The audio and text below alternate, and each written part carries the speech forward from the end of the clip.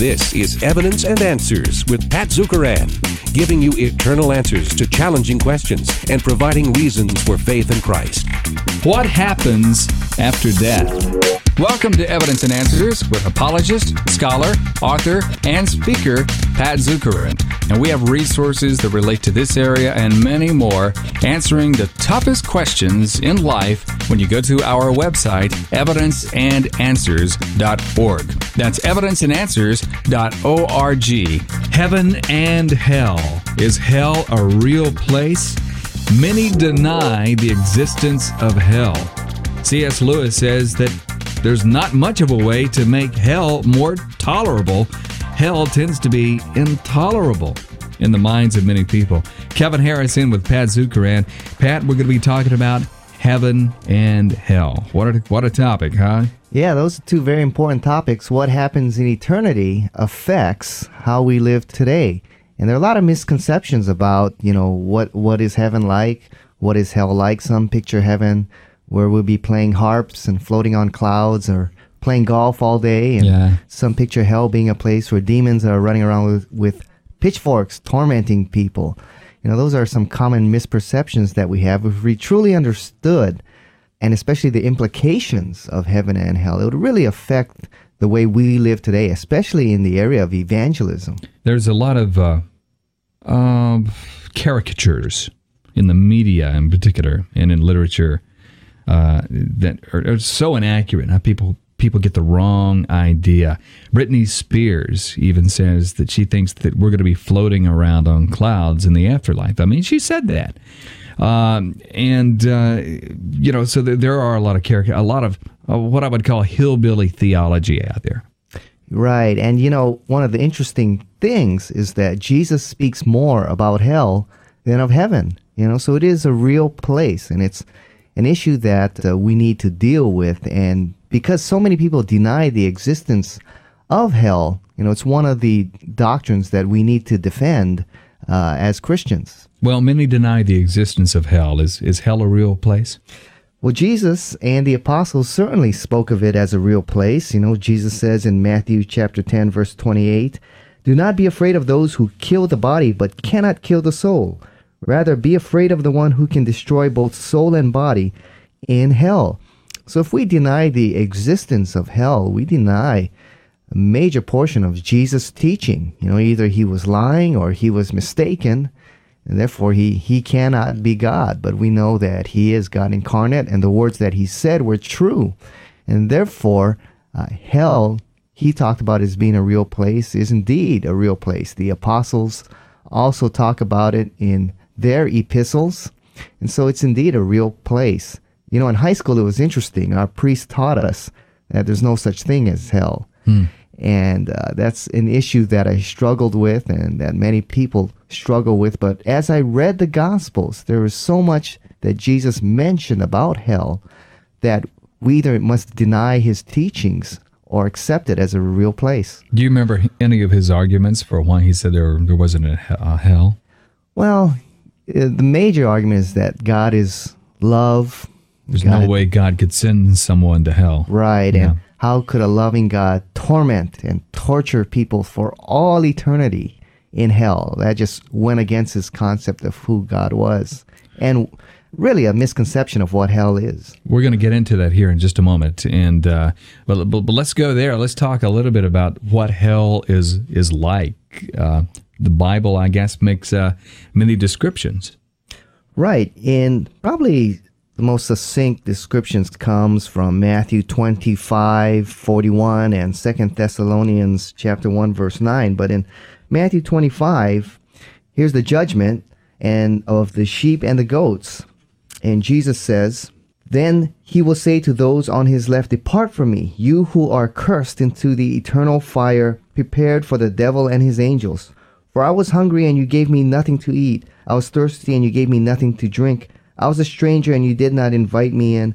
I needed clothes, you did not clothe me.' They will answer, 'Lord, when did we see you hungry or thirsty or a stranger, needing clothes, or sick or in prison, and did not help you?' He will reply, 'I tell you the truth, whatever you did not do for one of the least of these, you did not do for me.' Then they will go away to eternal punishment, but the righteous to eternal life.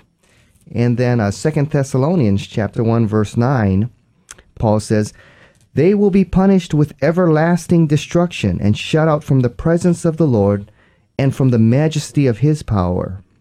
And so hell is described primarily here in relational terms. It is a place away from God. Therefore, it is a place of separation from love and fellowship and really anything of real value. And, it was not part of the created order, that God said it was good. It was created because of the abuse of freedom from Satan and the angelic host. And so it's not part of the original created order that God said it was good. It's away from the type of life we're always meant to have. And therefore, it's a place of sorrow and a place of anguish and regret. Not because you're being tormented by God, but because you're totally separated from everything that God is and everything that's really meaningful. So the pain and sorrow and anguish that those in hell feel comes from knowing that the punishment is final, it's ultimate, it's unending, it's separation from all that really is of value. Most of the descriptions of hell tend to show torment rather than torture. Torture tends to be from without. Torment tends to be from within. And most of the descriptions, the vast majority of the descriptions in the Bible of hell, tend to go toward this internal torment, this regret, this sorrow. Right. You find those who have committed some kind of serious sin and have not dealt with it properly, whether they're in prison or they're not. They're in torment. They're in anguish from within, committing sin and knowing that it has not been dealt with. You just see them in tremendous anguish and a torment that comes from what they have chosen to do. Wow. There is a resurgence of a view that's actually very, very old. I mean, people throughout church history have tried to hold to a view called universalism, Pat, but it's never been held as orthodox, and there's kind of a resurgence on it, I've noticed lately, on the internet and in the media. And universalism says that eventually all will be saved, even Satan himself, that there may be a temporary punishment in hell, but eventually, because of Christ's work, all will be redeemed. Most people, I think, hold this because they just cannot tolerate the concept of hell, and probably the idea of hell that they have is from some of the caricatures we've been talking about. Right, and Jesus' teaching goes against the universalism. John 14:6, where Jesus said, I am the way, the truth, and the life. No man comes to the Father but through me. So Jesus made an exclusive claim. John 3:16, for God so loved the world, he gave his only Son, that whoever believes in him shall not perish but have everlasting life. But the verse after that, says that he who does not believe in the Son is condemned already. Yeah, in this verse that you gave a moment ago, 2 Thessalonians 1:9, it literally says everlasting destruction. So it's not a temporary thing. Right, and in Revelation 20, he talks about the dead being raised and then thrown into the lake of fire for all eternity. And so it's an eternal punishment there that is occurring. Pat, have you speculated much? I think that some of the more intriguing or distasteful elements of hell probably focus on the wrong thing, because it is separation, like you said, it is sorrow, like you said, it is all of the things that you were talking about there. But we tend to focus on the physical pain. We think that it's going to be a place of physical pain. Do you think there'll be physical pain there? Yeah, because there is the resurrection of the body that unites with the soul. Therefore, there is not only mental anguish, but also physical pain that is felt, as a result of that. And so you have both, because the soul exists for eternity, but also with the resurrection of the body. And so you've got both mental and physical pain there. Wow. And probably the physical pain, we can only imagine what it would be like to be in a place separated from God, who sustains all things, and it seems to be a place of chaos, and you don't want to be there physically. You know? Right, and it's giving man what he has chosen. He's chosen to reject God's offer of eternal life here in this earth, and he could not stand being in the presence of God here on this earth. And eternal life is, a heightened experience of what we really want. And so if we really do not want to be with God or in his presence here in this life, well, it'd be torture to put someone like that in the presence of God for all eternity. And so hell is a place where they are separated and given what they want. We're going to jump into that a little bit later, this idea of universalism and annihilationism. That is, people don't live forever in hell or conscious forever. They are annihilated and snuffed out of existence. And you will run into that from time to time. But let's talk about the idea of purgatory, Pat. What is that idea? Well, purgatory appears in the Catholic doctrine that really that's a place, it's actually really a good place. It's a place where it's an intermediate place where you are purged of your sins.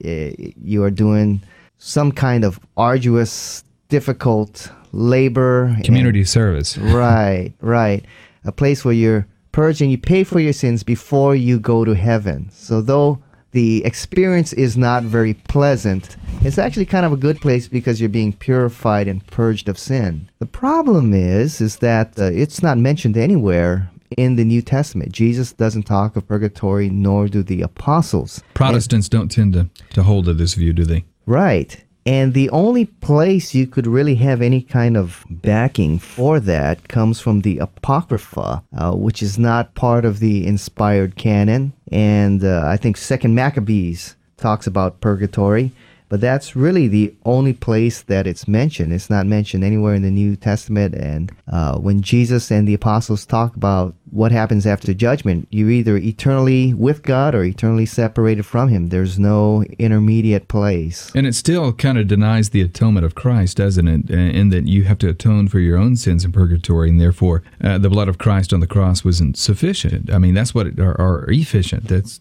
what it seems to me.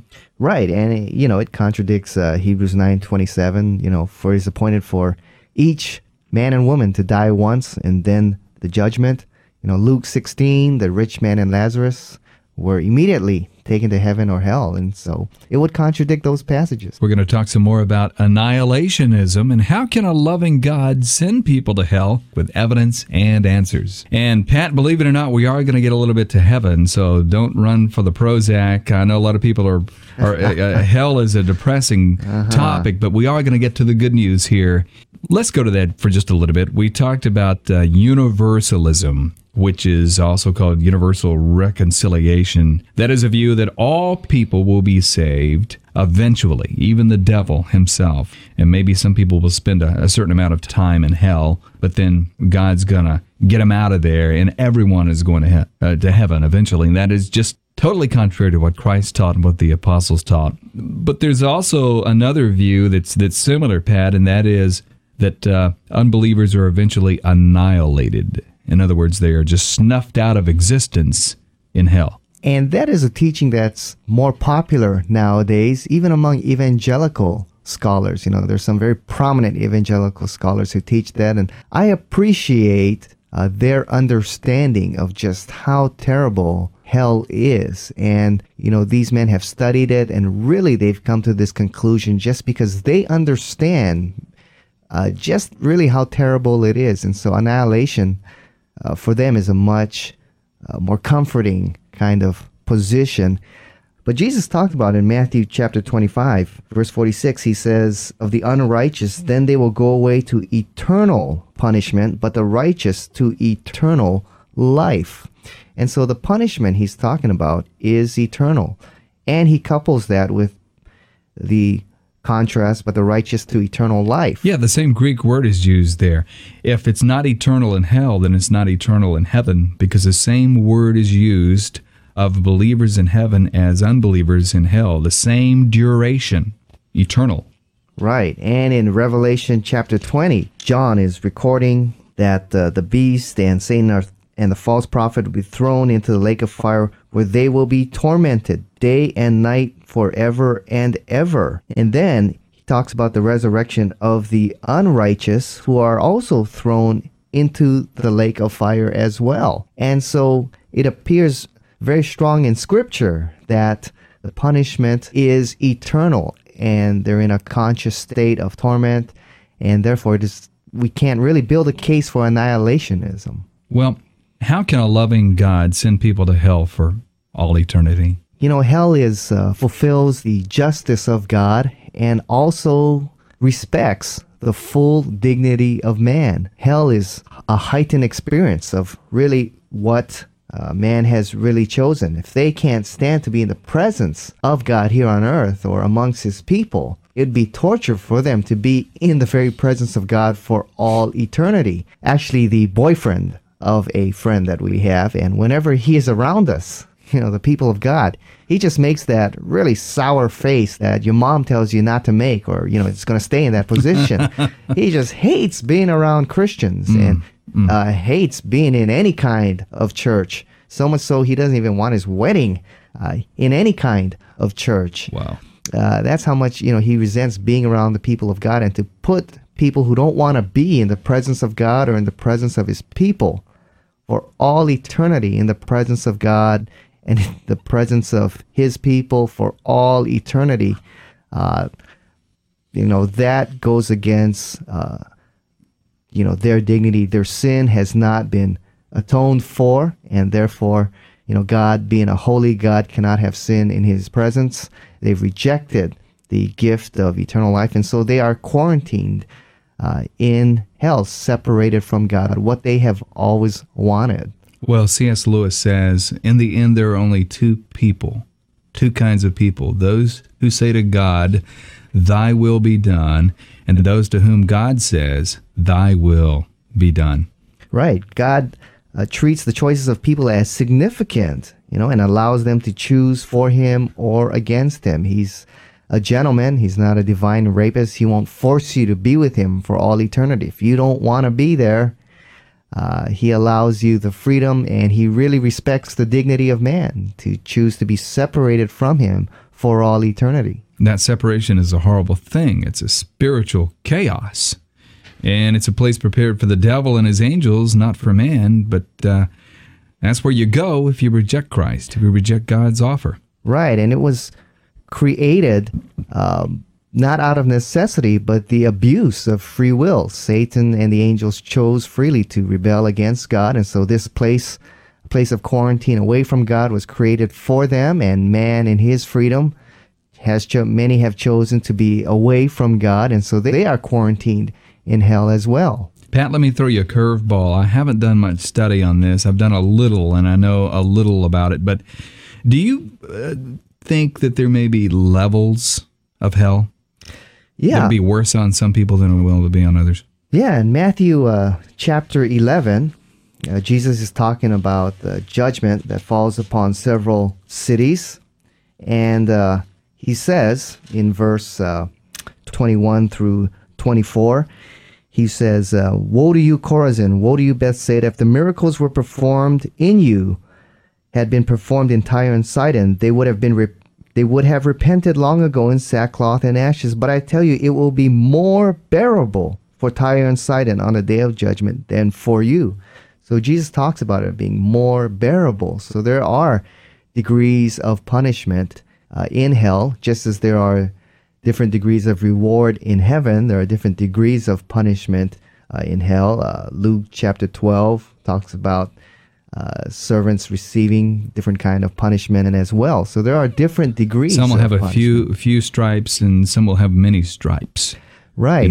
So actually, that's just kind of an analogy Christ is using. He's not saying, I don't think that you're being literally beaten, but he's saying in the same way, a lot of, in the time, some servants are punished worse than others due to various offenses. This is the kind of a parallel as to the way it'll be. Right. And you see that a microcosm of it here on this earth. Those who have committed much more severe crimes, they're put into isolation, and their torment is a lot more severe than those who have committed more white-collar, lesser kind of crimes. And it's really a punishment they've brought on themselves, to have to live with the fact that you've done some horrendous kind of murder or torture of others.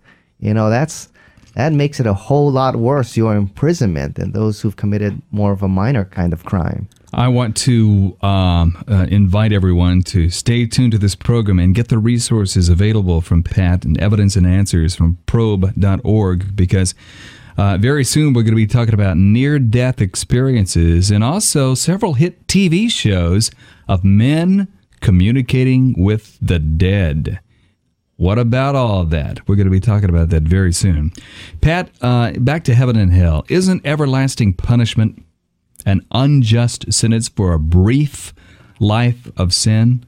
I mean, does the punishment fit the crime?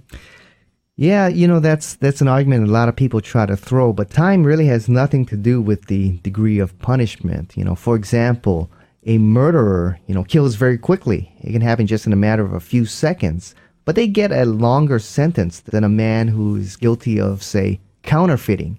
Counterfeiting takes months, maybe years, to produce these fake currencies, but the sentence of a murderer will be much longer than one of a counterfeiter. And so really time has nothing to do with the length of the sentence. And, men and women have their time here on this earth to accept the gift of God's grace of eternal life through his Son, and to knowingly, reject it.